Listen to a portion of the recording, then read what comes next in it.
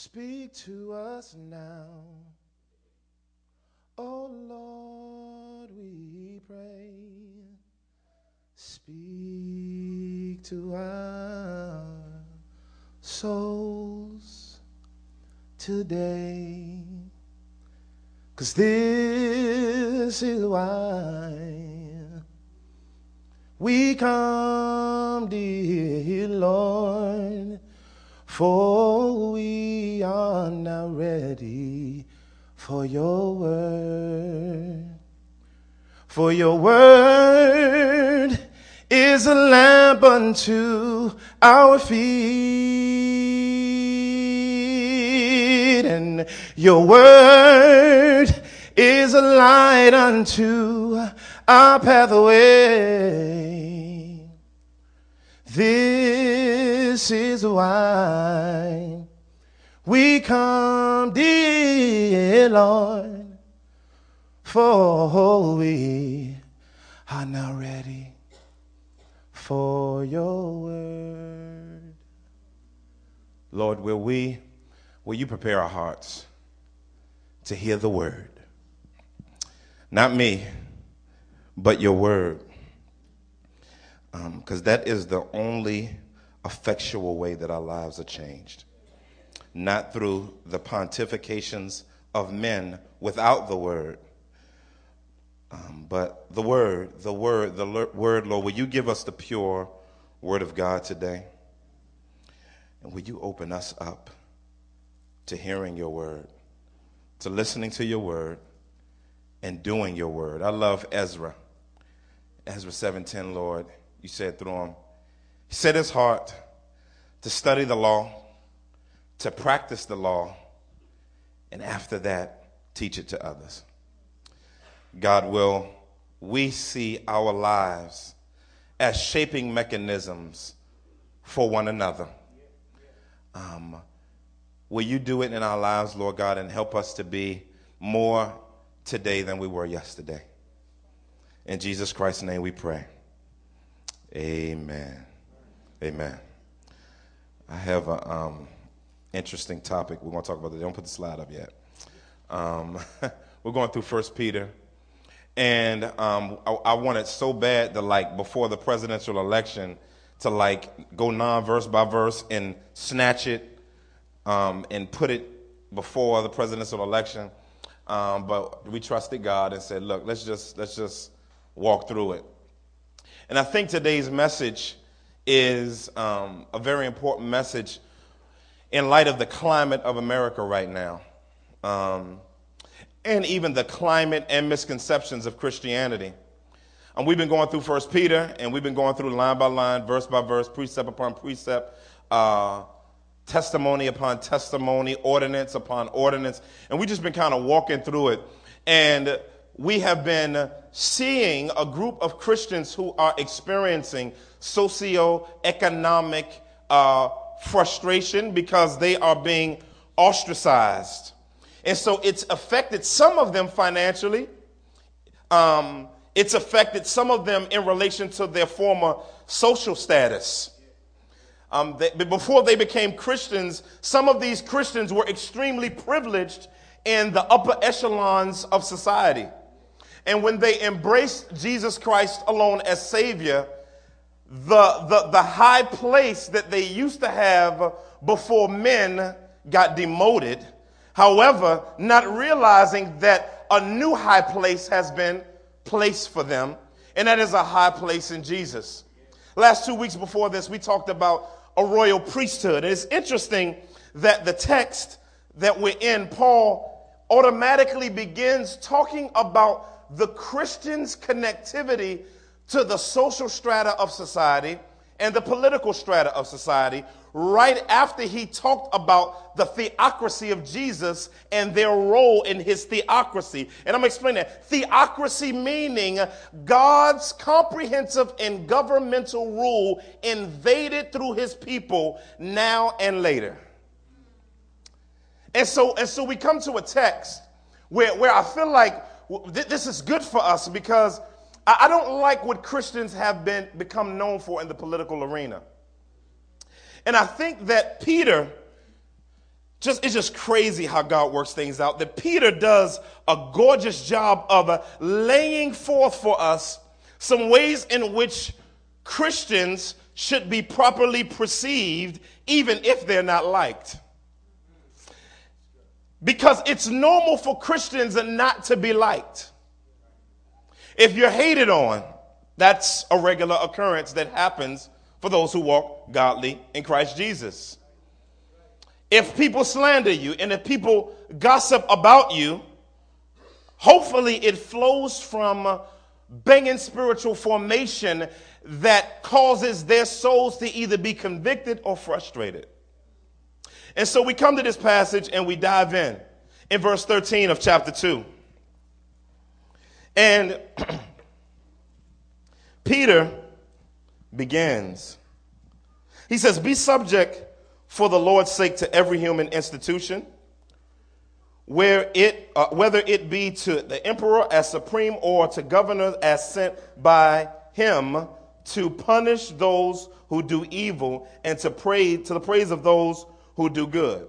For this is the will of God, that by doing good you should put to silence the ignorance of foolish people. Live as people who are free, not using your freedom as a cover up for evil, but living as servants of God. Honor everyone, love the brotherhood, fear God, honor the emperor." I want to talk about today politics, Christianity, and ethics. Politics, Christianity, and ethics. I think this is I think in our society, Christians have a extremely narrow view of politics. We tend to separate politics. I can't remember who it was. They would always say, there's several things that I don't talk about with people, and two of them is politics and religion. They have nothing to do with each other. And as I read the Bible actually is heavily a political book. I mean, you can't go through almost any book of the Bible and not experience some type of politics. It's amazing. Most people think Jesus was this passive dude that sat out and didn't engage politics. The cross was a very political yet spiritual act. And so we see one of the funniest political places in the Bible is when people misconstrue Jesus, which I believe we misconstrue Jesus today. You know, Jesus came a different way than people expected, like we saw in the song. And they thought he was going to become as this extremely political ruler when he was born. Not just when he was born, but when his ministry was revealed. They were thinking that the one who was promised to come that was going to unveil and bring them political deliverance has finally come. And then when he came, he didn't reveal the kingdom overtly. He revealed the kingdom covertly.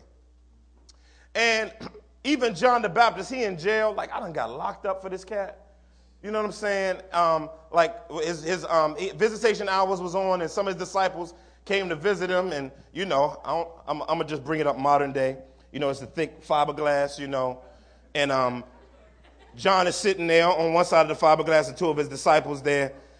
And he said, pick up the phone, man. Pick up the phone. He pick up the phone, and they start talking. Kind of reminds me of the Minister Society. Whole another conversation.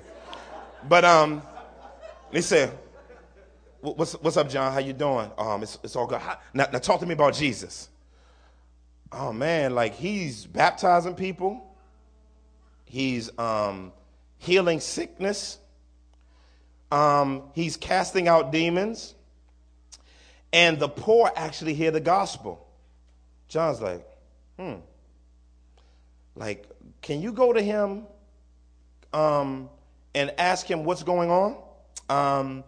Because should we expect more from him, or shall we look for another?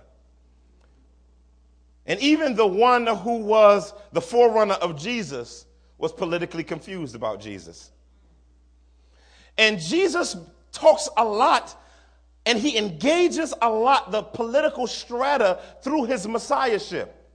And so we come to this passage and we see that the people of God were either under Claudius's rule or the early part of Nero's rule, where some of the intensive parts of the persecution hasn't yet broken out.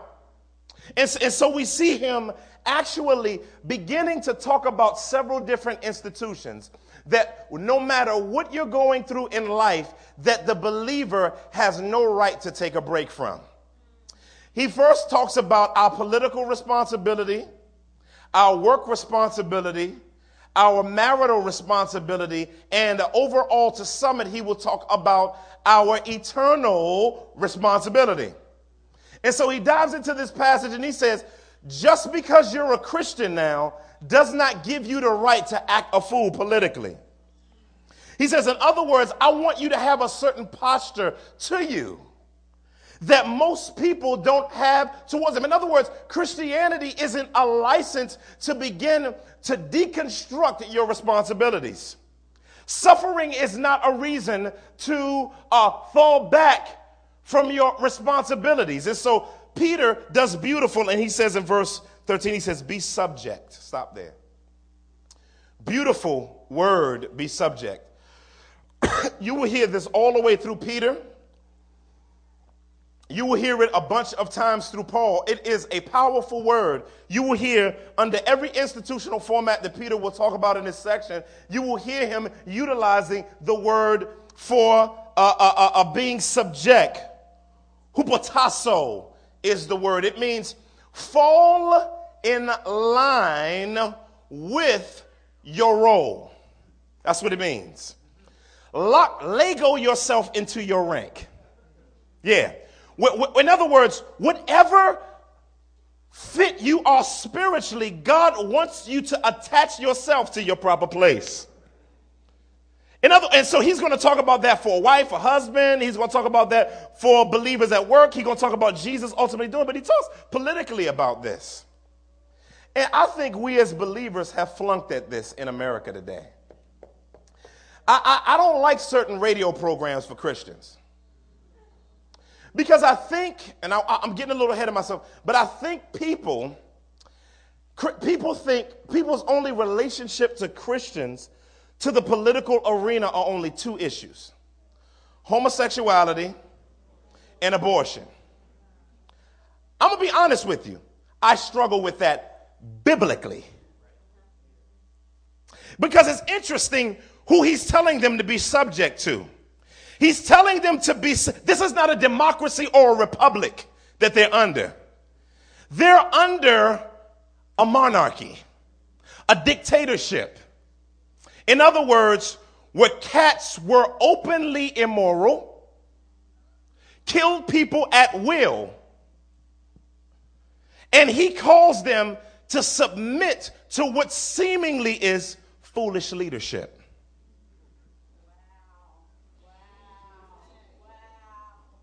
And I struggle with Christians. I struggle because we run our mouth too much. I've seen people at abortion rallies having baby parts in pictures, and I understand, we're against abortion. We are against the idea of homosexuality.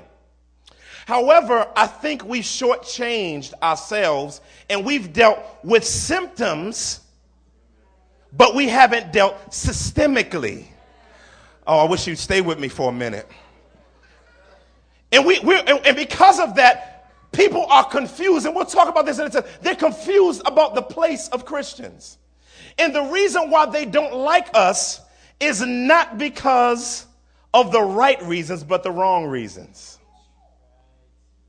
Peter assumes in this section that God's people are suffering and being sociologically pushed aside, economically bankrupt, because they are properly activating the Christian life. So he's talking about best case scenario of us missionally engaging the culture, and we'll talk about that in a second. But he says, be subject, fall into your proper role. Remember, I talked to you about different spheres or jurisdictions and different levels of government. There is personal government, there's family government, there's community government, there's ecclesiological government, and there is civic government.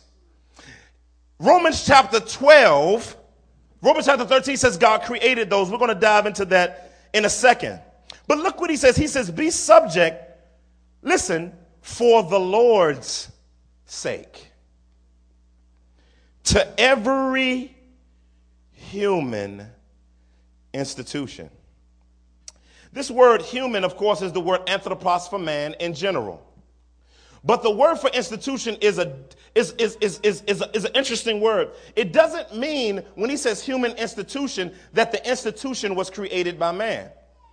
Inherently in the word for institution means something that God has sovereignly created that he has allowed man to have jurisdiction and responsibility in. And so when he talks about human institution, he's talking about, here in the context, government. Now, if you hold your finger there, we got to read these verses because I believe we need to get this ingrained into our head. Romans 13. Oh, I didn't even get my first point. Sorry, y'all. Christians must view civic institutions as created by God. I'm sorry. Christians should view civic institutions as created by God. Verse 1. Let every person be subject to governing authorities. Listen to what he says. For there is no authority except from God. Wow.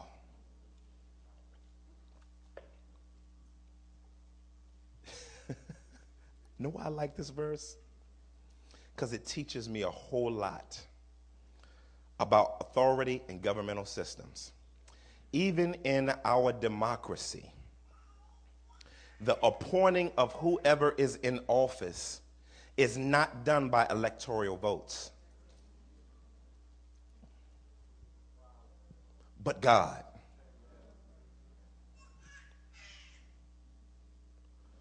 Some of you were asking, who should I vote for? That's why we didn't tell you. We believe you should vote, and we'll talk about that. We believe that was very important. But ultimately, every single leader, even the bad ones, are appointed by God. God has a sovereign, chosen usage for each leader. This ain't nothing new. God said, I raised Pharaoh up. I raised Pharaoh up. Now, Pharaoh ended up killing some of the children of Israel. And God raised them up. How do we deal with that? God sovereignly having place, and this has no implication for abortion. Don't walk away saying, oh, he's saying, well, God calls not, please don't walk away with that, because I want you to get abortion out of your head for just 5 minutes.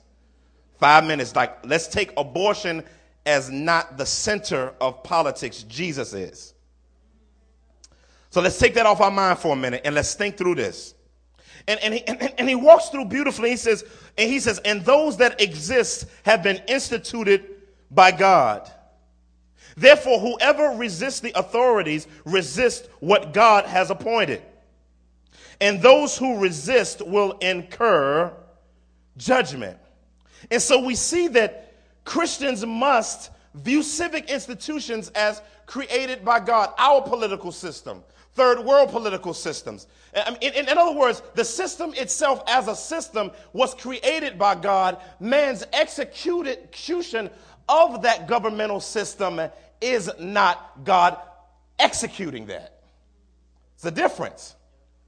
So God does execute government, institute government. He instituted government in Genesis chapter 1 and chapter 2.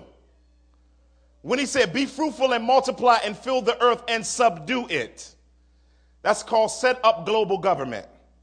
Adam was supposed to be the president or the primary ruler by which all the world was to be filled with the glory of God. Theocratic rule. So government didn't start with the Roman Empire. It didn't start with Greece. It didn't start with Persia. It didn't start with Babylon. It didn't start with Egypt. God, but even government started even before time began. Because the Father, the Son, and the Holy Spirit are eternal rulers and governors of themselves, of their attributes, and they were even legislating and planning out the activity of creation before they created it. They were in agreement with one another. They were in convos with one another. They were chopping it up with one another eternally. And so government, presidencies, all of that stuff is not in particular the work of man, but ultimately the initiating of the sovereign activity of a living God. And so we look further in the text that we're in, and he says, whether it be to emperors as supreme, crazy. Talking about the supremacy of the emperor. Of course, this points to dictatorship. Of course, he had senators and governors who helped offset his monarchialness. Except for when he fully took over the Senate and he became the Senate. It's kind of like when you were watching Star Wars. I don't know if y'all watch Star Wars. But you remember when Emperor Palpatine was Senator Palpatine. And he came and power rested in him for a minute, but he was supposed to deliver it back to the Senate. And he said, because of the times, I want to go ahead and just become emperor humbly. And he secured rule for himself.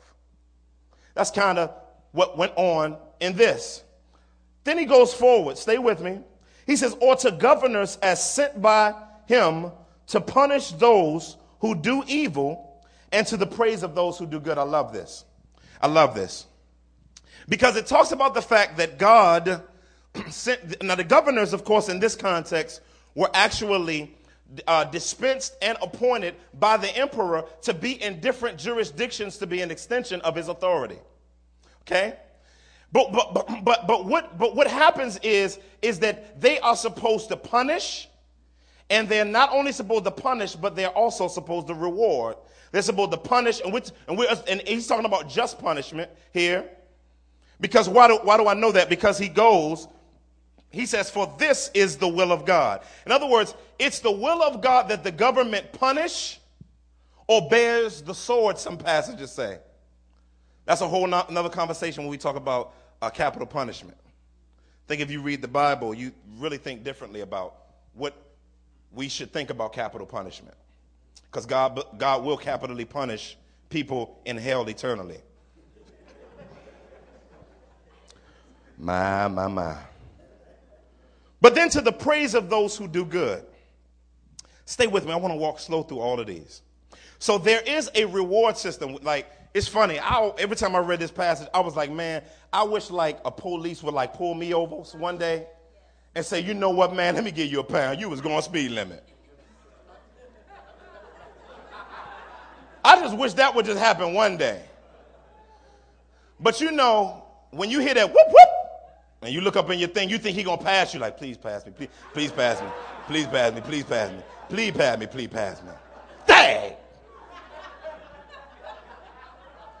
Some of y'all know what it's like when y'all going like 80 in Jesus' name praying for traveling grace. Y'all know what I'm talking about. I seen some of y'all. I ain't gonna say no names. But trying to race me, talking about Pastor, let's race. But you know when you go over the hill, when you're on the highway, and the popo's sitting right there, rack-ow. And then you try to get behind the other car, you know what I'm saying, so that he can hit him first. And then you be looking at you put on your brakes, slow down. And then you looking up, you slow down slowly so you want, I hope he didn't see that I was kind of slowing down just now. And you looking up in the rear view and looking like, Lord, please don't have him, please don't. And then that dude back up and turn, you're like, oh no. And when he passed you, you're like, whew. But the government is set up to punish and reward. That's what they're set up for. on the most minute of things all the way up to Supreme Court. All of them. So God has set up government to keep some type of a civic order that has application in many spheres.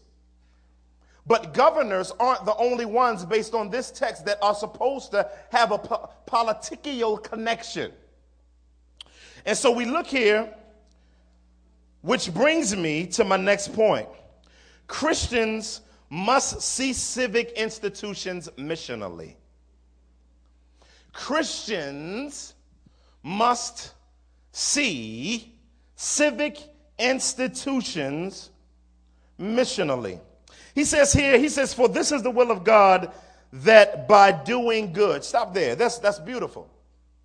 Because there's a sense in which these Christians who are suffering, who are even experiencing the frustration of a lack of connectivity to their social sphere, their economic sphere, and even their political sphere, or even some of them in the background of this have even lost it. And Paul calls them to do good.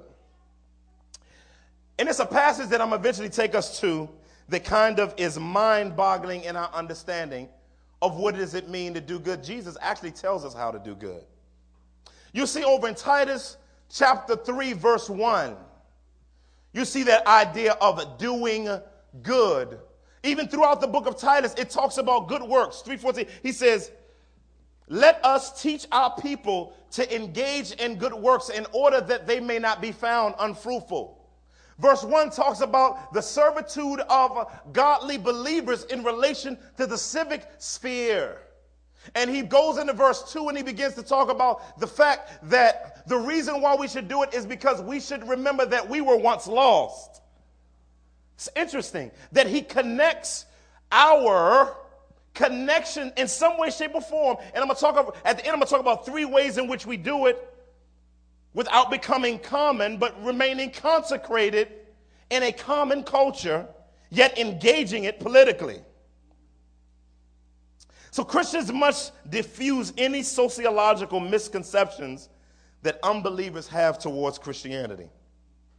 So when we talk about doing good, it's interesting how political, politics, it talks about in the New Testament. It's interesting in Acts chapter 9, verse 15. When Paul received his calling to ministry, and it was explained to Annas before he healed Paul, because he was scared to death that Paul was coming over his crib. And Jesus said to Annas, he must take my gospel before kings. Powerful. That Paul was even supposed to missionally engage kings, political structure, monarchs. Daniel, from Daniel 1 to Daniel 6, you parallel the book of Peter with the exilic nature of the children of Israel in the Old Testament. And you see that they utilized and leveraged where they were in that particular time. As God providentially brought them in contact with political leaders, they didn't ask them, why y'all eat pork? I mean, y'all eating shrimp? You know what I'm saying? They'd probably look at them like, what are you talking about? In other words, they didn't bring Israeli or theocratic ethics necessarily to the political sphere. They wanted to infiltrate it and missionally engage it. And so it's very important. You see Nehemiah as the cupbearer, leveraging his place at the side of Artaxerxes for the missional engagement and the restructuring of the walls of Jerusalem and the temple. So utilizing it as God would providentially make room for his people who are a mini kingdom in the midst of a massive kingdom, and are supposed to, in some way, shape, or form, I like the way my man Clowney says it. He talks about the fact that the church is God's kingdom embassy on planet Earth. We are his embassy. What does an embassy do? What does an ambassador do? In other words, there's sovereign territory of one country within another country, and whatever that larger country is, that little embassy is a microcosm within foreign territory of the macro, the larger kingdom that it's a part of. And so when we talk about doing good as believers, theologically and even practically, we need to begin talking about how do we develop practical commercials of redemption that has a prophetic voice. I'm not talking about social gospel, so don't get scared. But I am talking about that there's an important piece of it in which we as believers must begin to reflect the glory of Jesus systemically, that the word may get out about this micro kingdom. Good works. Good works. I think in our society, we're only known for abortion. When politics come up, if you want the Christians, the only thing they care about is abortion and homosexuality. That's it. If you just land on that, you're cool. And I believe that the Bible talks about a larger concern that applies to those things too. That doesn't mean we act like those don't exist. But as we look at the scriptures, it seems like the theocratic and of the biblical concern of believers was broader than just a few issues that we do need to emphasize and we do need to proclaim, but they have become the banner of Christianity in a fearful and inconsiderate way that I think we need to work through as Christians. Jeremiah 29:7 talks about seeking the peace of the polis, of the city, seeking the shalom, and we talked a lot about what that looks like. In other words, Peter is talking to God's people about the fact that Christians' witness should be so missional yet attractional in relation, not just being cool, but in relation to their care and their concern for a city and a context, and the word begins to get out and people begin to have a new frame of what Christianity looks like. How do I know that? Because what does he say the purpose of those good works are? He says that by doing good, you should put to silence the ignorance of foolish people. Interesting in this text, Peter assumes and he knows that unbelievers have seen the godliness of believers and have misinterpreted that godliness for something else. In other words, it's countercultural. We're not just culturally relevant, we're also countercultural. In other words, where the culture does not submit to the compliances of Scripture, then God's people back up. Like in Acts chapter 5, verse 29, when they said, stop preaching the gospel. They were like, well, I'm just going to tell you, we're going to submit to you, but we are just saying, like, should we listen to God or should we listen to men? It was interesting, Paul, he talked crazy to one of the kings, King Agrippa, and he got slapped. Right there, he was sitting there, whap, right in Acts 20, I can't remember, Acts 25, 26. Got slapped. Then when he said, why you talking to him like that? And Paul's, oh, my bad, like, I didn't know who he was, like, at the time when I said that. Like, there is a time where you come a certain way, but then when he found out he was an authority, it's interesting how Paul talked to them. When he began to talk, he says, I like even the Old Testament, they'll say, oh, long live the king, oh, live king. Then start lighting them up with kingdom nutrition. So, you know what I'm saying? Like, it wasn't like Christians was punking out, oh, God bless you, king. It wasn't none of that. They were like, long live the king. But I'm going to tell you, ba-da-da-da-da-da-da. So there is a sense in which Christians are supposed to be the conscience of the society in which it is incarnated into. You're to be the conscience of North Philly. How does our presence in Philadelphia impact the conscience of Philadelphia? How does our presence here, in whatever sphere you're in, we got mass social workers here. How does your presence in that civic sphere of social work proclaim the gospel?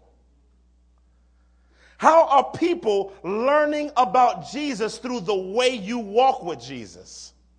And even the way you live this invisible ethic visibly while they live according to a whole different ethic. So when he says silence the ignorance, he does say that there are places where the practices and godly ethics of believers become common ground for unbelievers to understand, for unbelievers to understand that there's something different about us. And even if they don't come to Jesus, they acknowledge and even respect that difference. And I'm challenged that in American society, people don't respect Christianity for the right reasons. They don't like us because we've improperly proclaimed the gospel. We don't proclaim the gospel, we proclaim morality. And because we are trying to sanctify the flesh of unbelievers without the gospel, that's called carnal weapons. Because the Bible says the weapons of our warfare are not, yeah. And so when Jesus came, like Tip was pointing, his coming was very political. He didn't come to change the flesh. He came that people may be saved. It's beautiful how this is laid out in this context in the midst of people who are going through mass frustration and some level of suffering. So he says, I want Christianity to begin to shut people's mouths. Does your walk with Jesus Christ shut people's mouths? Or is your life in a negative way a fuel for their continued misconceptions of what God and his kingdom is like? Think about that. How does our life, not just by us creating programs, I think inner city churches have done a good job at creating a lot of socioeconomic political programs, but have still not made a disciple. We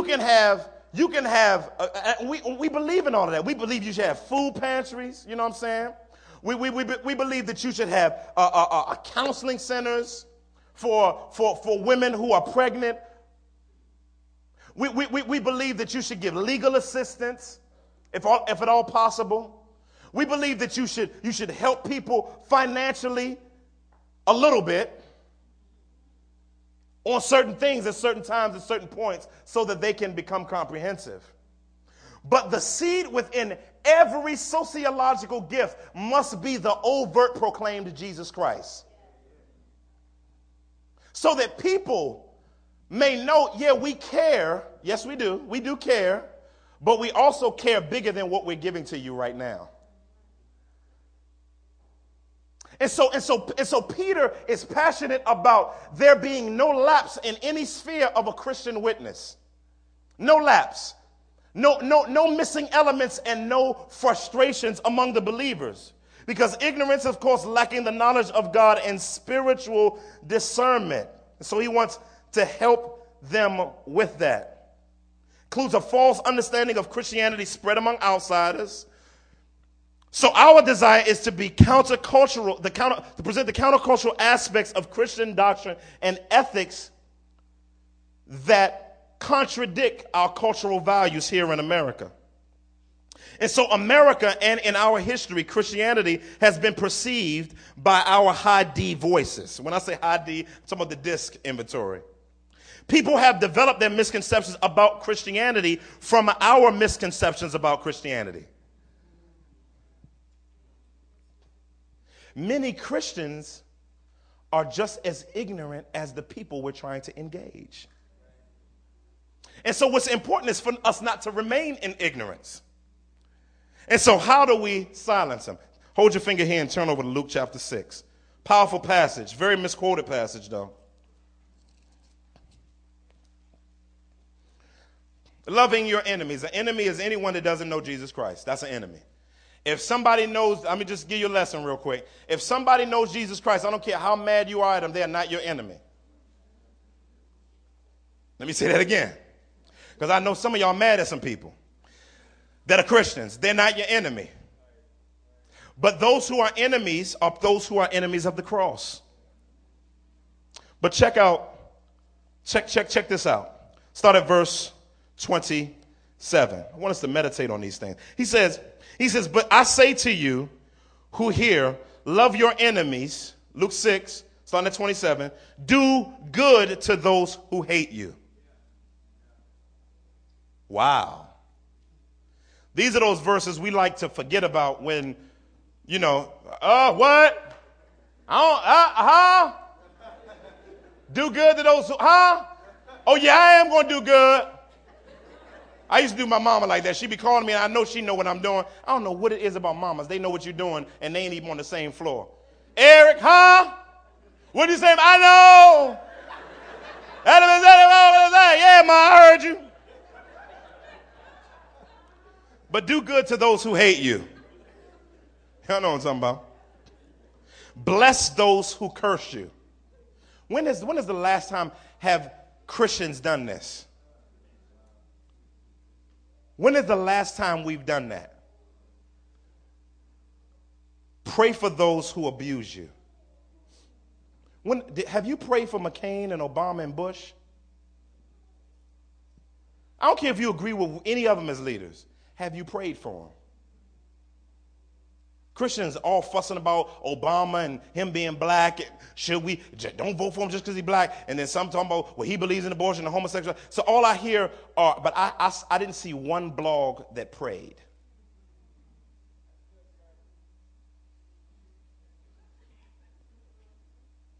Why don't you use your three-way line on your phone? I'm going to call you. You call him, I call them. Let's have some prayer. But we arguing. I've never seen Christians almost cuss and almost crack each other in the head with crowbars ever in my life. He said, to those who strike you on the cheek, offer the other. I'm going to be honest, I struggle with that one. Oh, man, you hit me if you want to. But no, I'm wrong for that. I'm wrong for that. Sanctification. But that does have a context in and of its own. This has to do with abuse because of the gospel, not just because somebody just mad at you in general. So remember that. That's the context of it. All right?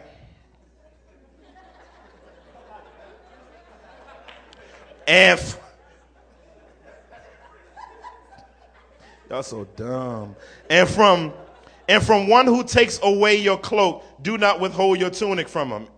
Jesus is using hyperbole. That's basically take off your underwear, basically. What's under it. Just give him everything, basically. It's talking about the spirit of it. Give to everyone who begs from you.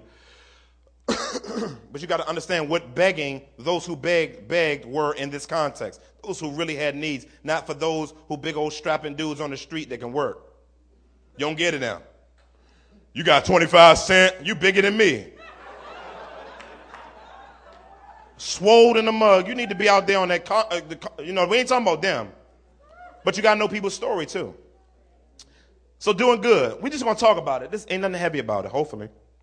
Give to everyone who begs from you, and from one who takes away your goods, do not demand them back. And as you wish that others would do to you, do so to them. Wow. Now check out the rest of this. This is beautiful. He says, if you love those who love you, what benefit is it to you? So Jesus is talking about what Christian ethics look like generally, but we can talk about the idea of doing good because Peter talks about doing good and applies it to ungodly government. So we are to love the government. Wow. I know this is just real simple. I'm just reading what the Bible says. Do you love the government? The guys, not the structure, the dudes and the dudettes in government. I don't see no woman as president. See, that ain't even the issue. One dude on CNN, Christian dude, that ain't even the issue. Whole nother conversation. For even sinners love those who love them. Scratching my back, I scratch yours. And if you do good to those who do good to you, what benefit is that to you? For even sinners do the same. And if you lend to those from whom you expect to receive, what credit is it to you? This is talking about eternity. Even sinners lend to sinners to get back the same amount. But love your enemies and do good and lend, expecting nothing in return, and your reward will be great, and you will be sons of the Most High. In other words, you will reflect who you are practically based on how you do good works to those who aren't a part of God's ecclesiological kingdom. For he is kind to the ungrateful and evil. I'm just going to read this. Be merciful even as your Father is merciful. Now read the next section. Judge not and you will not be judged. That doesn't mean don't judge. Like people take this, see, only God can judge me. That's not what the text is talking about. It's talking about judging rightly. If you're guilty of the same thing somebody is guilty of, you can't judge them because you're judging yourself in return. That's what it means. Condemn not and you will not be condemned, because 1 Corinthians chapter 6 talk about we will judge. And you will not be condemned. Forgive and you will be forgiven. Now check this out. This verse is always used during offerings. Give and I'll give it back to you. Give and I'll give it back to you. Give and I'll give it back to you. Pressed down, shaken together, running over. Back in good measure, I'll give it back to you. Again, come on, choir, sing it. Give and I'll give. Come on, bring your offerings and I'll give it back to you. Choir going, give. They ain't got nothing to do with the offering period.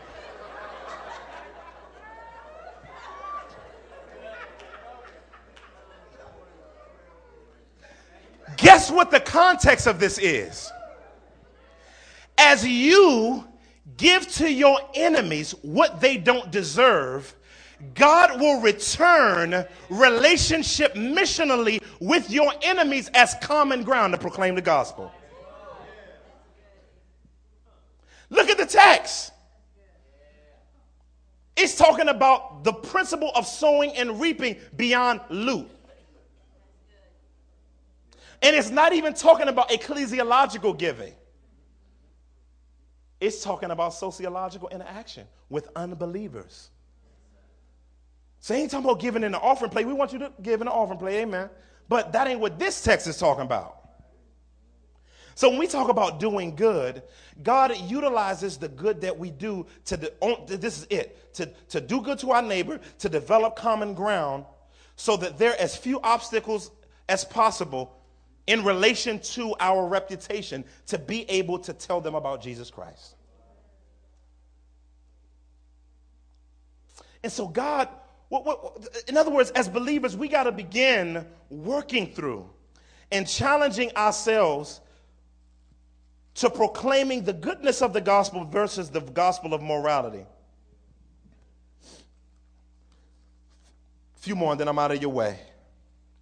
Christians must see their natural citizenship in light of their eternal citizenship. Back to 1 Peter, it says in verse 16, live as people who are free, not using your freedom as a cover-up for evil, but live as servants of God. This is dope. Interesting. I almost was like struggling with this. I was like, where did this come from? But what is beautiful about it is it's saying sometimes in society, people who call themselves Christians tend to lose themselves in the civic process. So basically, what is freedom? What is our definition of freedom based on Galatians? Y'all remember? Enjoy God, enjoy his people, and enjoy his creation, what? On his terms. In other words, don't let the liberty of our ability to politically engage and civically engage turn into us being servants of the emperor or the king or the government that we're under, forgetting that we're servants of God. That's when you go here and it's because the word here is doulos for or bond servant, so that we were bought with a higher price. So we must not let our natural citizenship trump our eternal citizenship. even though we are supposed to be responsible Christian citizens. Okay? The next, finally, then I'm going to get out your way. Christians must place their social, ecclesial, and spiritual and political relationships in their proper place. Christians must place their social, ecclesial, spiritual, and political relationships in their proper place. Just a few key imperatives that he says. He says, verse 17, honor everyone, love the brotherhood, fear God, and honor the emperor. That's what he leaves them with. Honor everyone. In other words, give honor, and you'll see over Romans 13, give honor to whom honor is due. Love the brotherhood. So love and engage and have caring relationships with other believers also. See that equally. Fear God. Stand in awe of the reality of God. Honor the emperor. Honor the emperor. So there are three ways to be politically. It says in 1 Timothy 3, verses 1 through 7, it calls us to pray for our political leaders. We touched on that. We need to pray for them more often, pray for their salvation, stop putting on blast their Christianity. Also having a prophetic voice and civic praxis. That will be in Isaiah chapter 1, verse 17. It says, learn to do good, seek justice, correct oppression, bring to justice the fatherless, plead the widow's cause. It's a multitude of them. So pray. Prophetic doesn't mean prophesying over leaders. I see this leader in the spirit being. That ain't what it's talking about. When we say prophetically, we're talking about proclaim God's vision for people's lives and his picture of his kingdom, of what it looks like when it comes to the context that we're in. So that's what Jesus came to do. Repent, for the what? Kingdom of heaven is at hand. But what I like most, especially in this Christmas season, is that we don't look in hope to any political leader. Turn over to Isaiah 9. And let's point this to Jesus.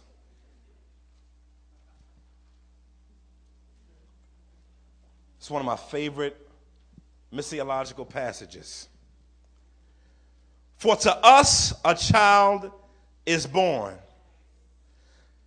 To us a son is given. Check that out. The child was born, but the son was given. Pre-existence. Creation. And the government shall be upon his shoulder. However, the one whose shoulders they are on, his name shall be called Wonderful. I wish somebody knew the one I'm talking about right now. If I was at my old Baptist church, I would close it out, saying his name shall be called Wonderful. Counselor, mighty God, everlasting Father. I said he's Father. Woo! Prince of Peace. But read after it. Of the increase of his government and peace, there will be no end. There is only one vote for this cat to rule, and that's the Father's. The Father voted Jesus in as Prince and King. And Jesus in 1 Corinthians 15 will give his crown up because he understands that God's eternal intention always was for him to rule everything practically and unveiled. So when we talk about political action, it's pointing to the eternal state of the reign of the Godhead and the increase of their government shall never end. The Father won't be in like for 4 years, and the Son won't be in like in the Holy. Nah. It's an unending rule. And it says, it's beautiful here.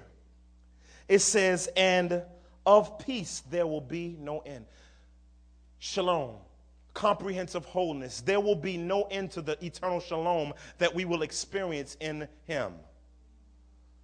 So we don't get so civically and socially involved that we forget about the eternality of a governmental rule.